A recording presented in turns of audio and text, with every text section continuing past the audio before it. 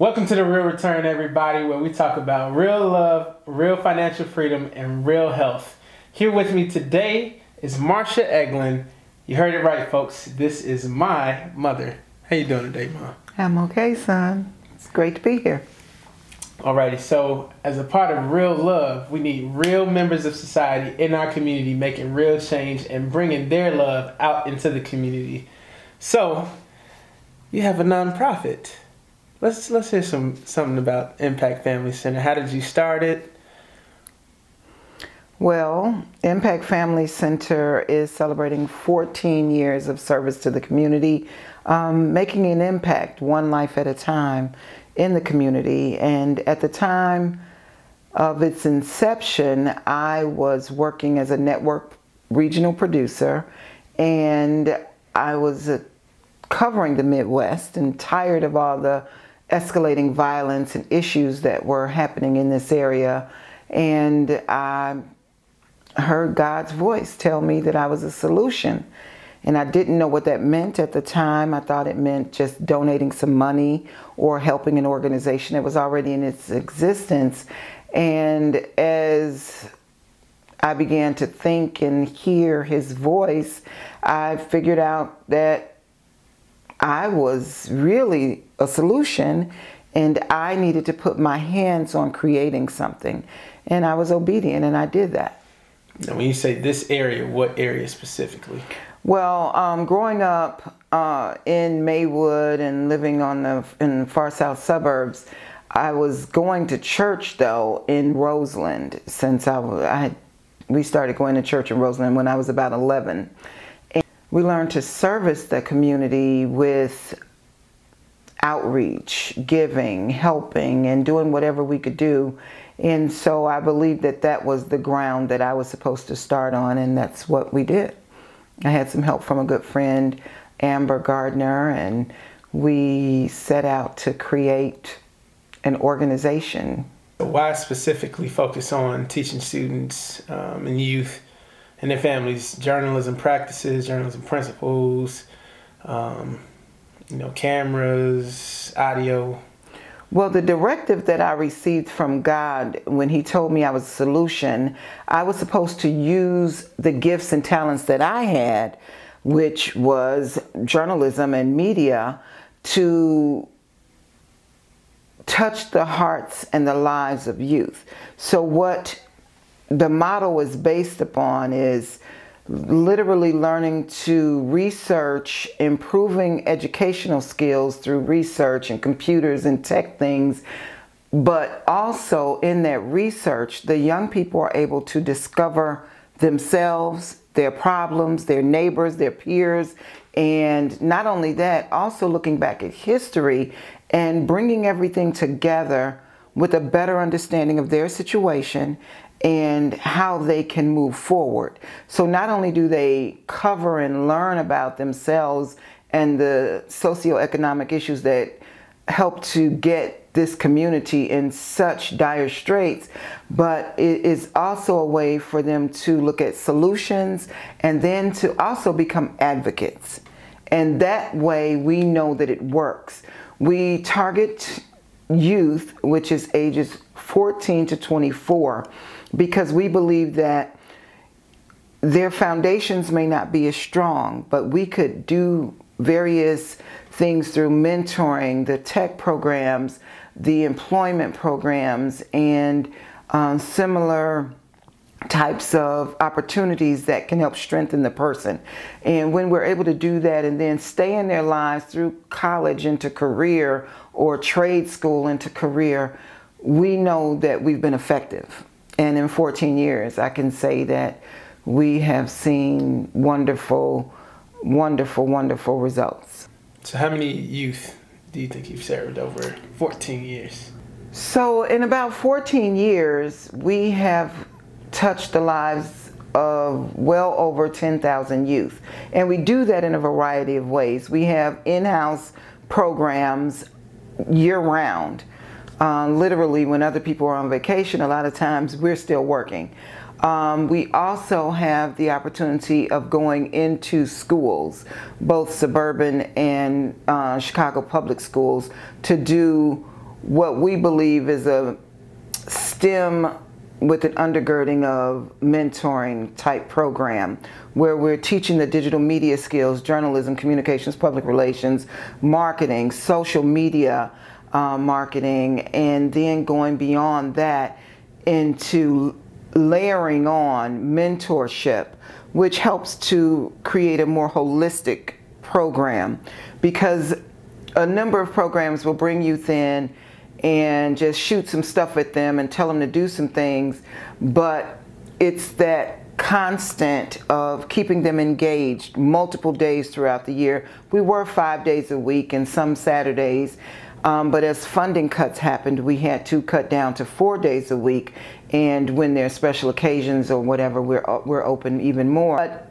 our success has been in the layering of true old-fashioned nurturing, which is what I received, training, because I believe when you train up a child the way they should go, then they won't depart from it when they're old. So it's important to me that we provide that. I just met with a mom literally about an hour and a half ago, and she said the unique difference in the program that she put an older child in and in our program is that we really connect with the youth, and we connect with them on their level, and then we pull them higher, we push them, we lock arms with them, and we're very family oriented. We believe that the family plays an important role, so we're able to offer daytime adult programming when there's funding, and then the after school programming and out of school time programming and summer programming, and then we even in the summer reach down and get the younger siblings,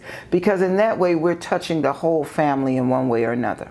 So you kind of emphasized on funding. So how, I guess, is that your greatest challenge having a nonprofit? How can people support, or is there anything that the general public can do compared to the government? How does that work? Well, we do look at multiple streams of income, federal, local, and state municipal type funding. And then we also look for individual funding, and then philanthropic community companies, corporations, businesses, and things of that nature are very important to us. But funding has been the number one most difficult hurdle for us to have to jump, because without funding you can't do anything. And coming from a time when I did have the means to do various things, but then when you open a nonprofit, I always joke and say it's kind of like taking a vow of poverty, as if you were, a minister of faith or something, because sometimes that's required. And in my case, I believe that it might have been required, because I really personally believe that when you don't have much, and you allow God's hand to just touch whatever you have, you end up with much more. So funding has been a difficult challenge, because unfortunately the funding arena can be very political. I won't bite my tongue and say it. It can be very political. And I believe that also a lot of times the larger organizations that have been more noted in media or in various communities will get more attention. And a lot of times funders miss the mark, because it's that mid-size and smaller organization that connects to the participant in a different way. Because you can say you are servicing hundreds of thousands of youth, but how many staff members do they have who can really connect? When our students come in, I can look at them and tell that they've had a bad day. I know that mama or grandmama has been in the hospital, or that there's no father in the home, because I know them all. And that's an impossibility, and very difficult to be as effective when you are dealing with huge numbers. I believe that the closeness that we have, even though we are expanding and need to expand, but the closeness that we have and the layering of programs helps us to be far more effective. But funding is no joke. You need money. You need to have money to have your lights and gas on. We do a lot of tech, so we need funding for the various types of equipment that we need. We're in the midst of building a TV studio and a newsroom. And there are so many needs for that type of a facility. And then we decided that we wanted to be good stewards, so we decided that we would have daytime programming so that it's not just one facility that's not being used effectively. So during the day it's used for one purpose, and then in the evening it's used. So we know that funding is important and that more people should recognize where the real deficits are in the community and even in the giving process where there are deficits, and fill those gaps with viable, real programs that do real work. Because unfortunately in this arena we hear the stories about people who are not doing what they say, but Impact Family Center will do what it says it will do. From our mission statement to our program objectives and our goals, we are going to accomplish that. And we do that despite, we have a great board of directors, we have dedicated staff, a lot of whom have been in the program. They grew up in the program. So we know that as much as it is a hurdle to have to tackle funding, we're determined, and it's by any means necessary. So we are creative. And one of the areas that we're trying to be most creative in is individual giving. Unfortunately, as African Americans, we didn't come up with that. You know, we weren't raised with that kind of a foundation because usually there wasn't enough money to give to anybody else. But we were raised in a very communal type way where the family mattered. And if you had food at your table, you would invite your neighbors in to eat. You would invite your family by on Sundays or whenever. And if we could just embrace that mission that our forefathers gave us and understand that we have to be a committee of one to say that we're going to make a difference.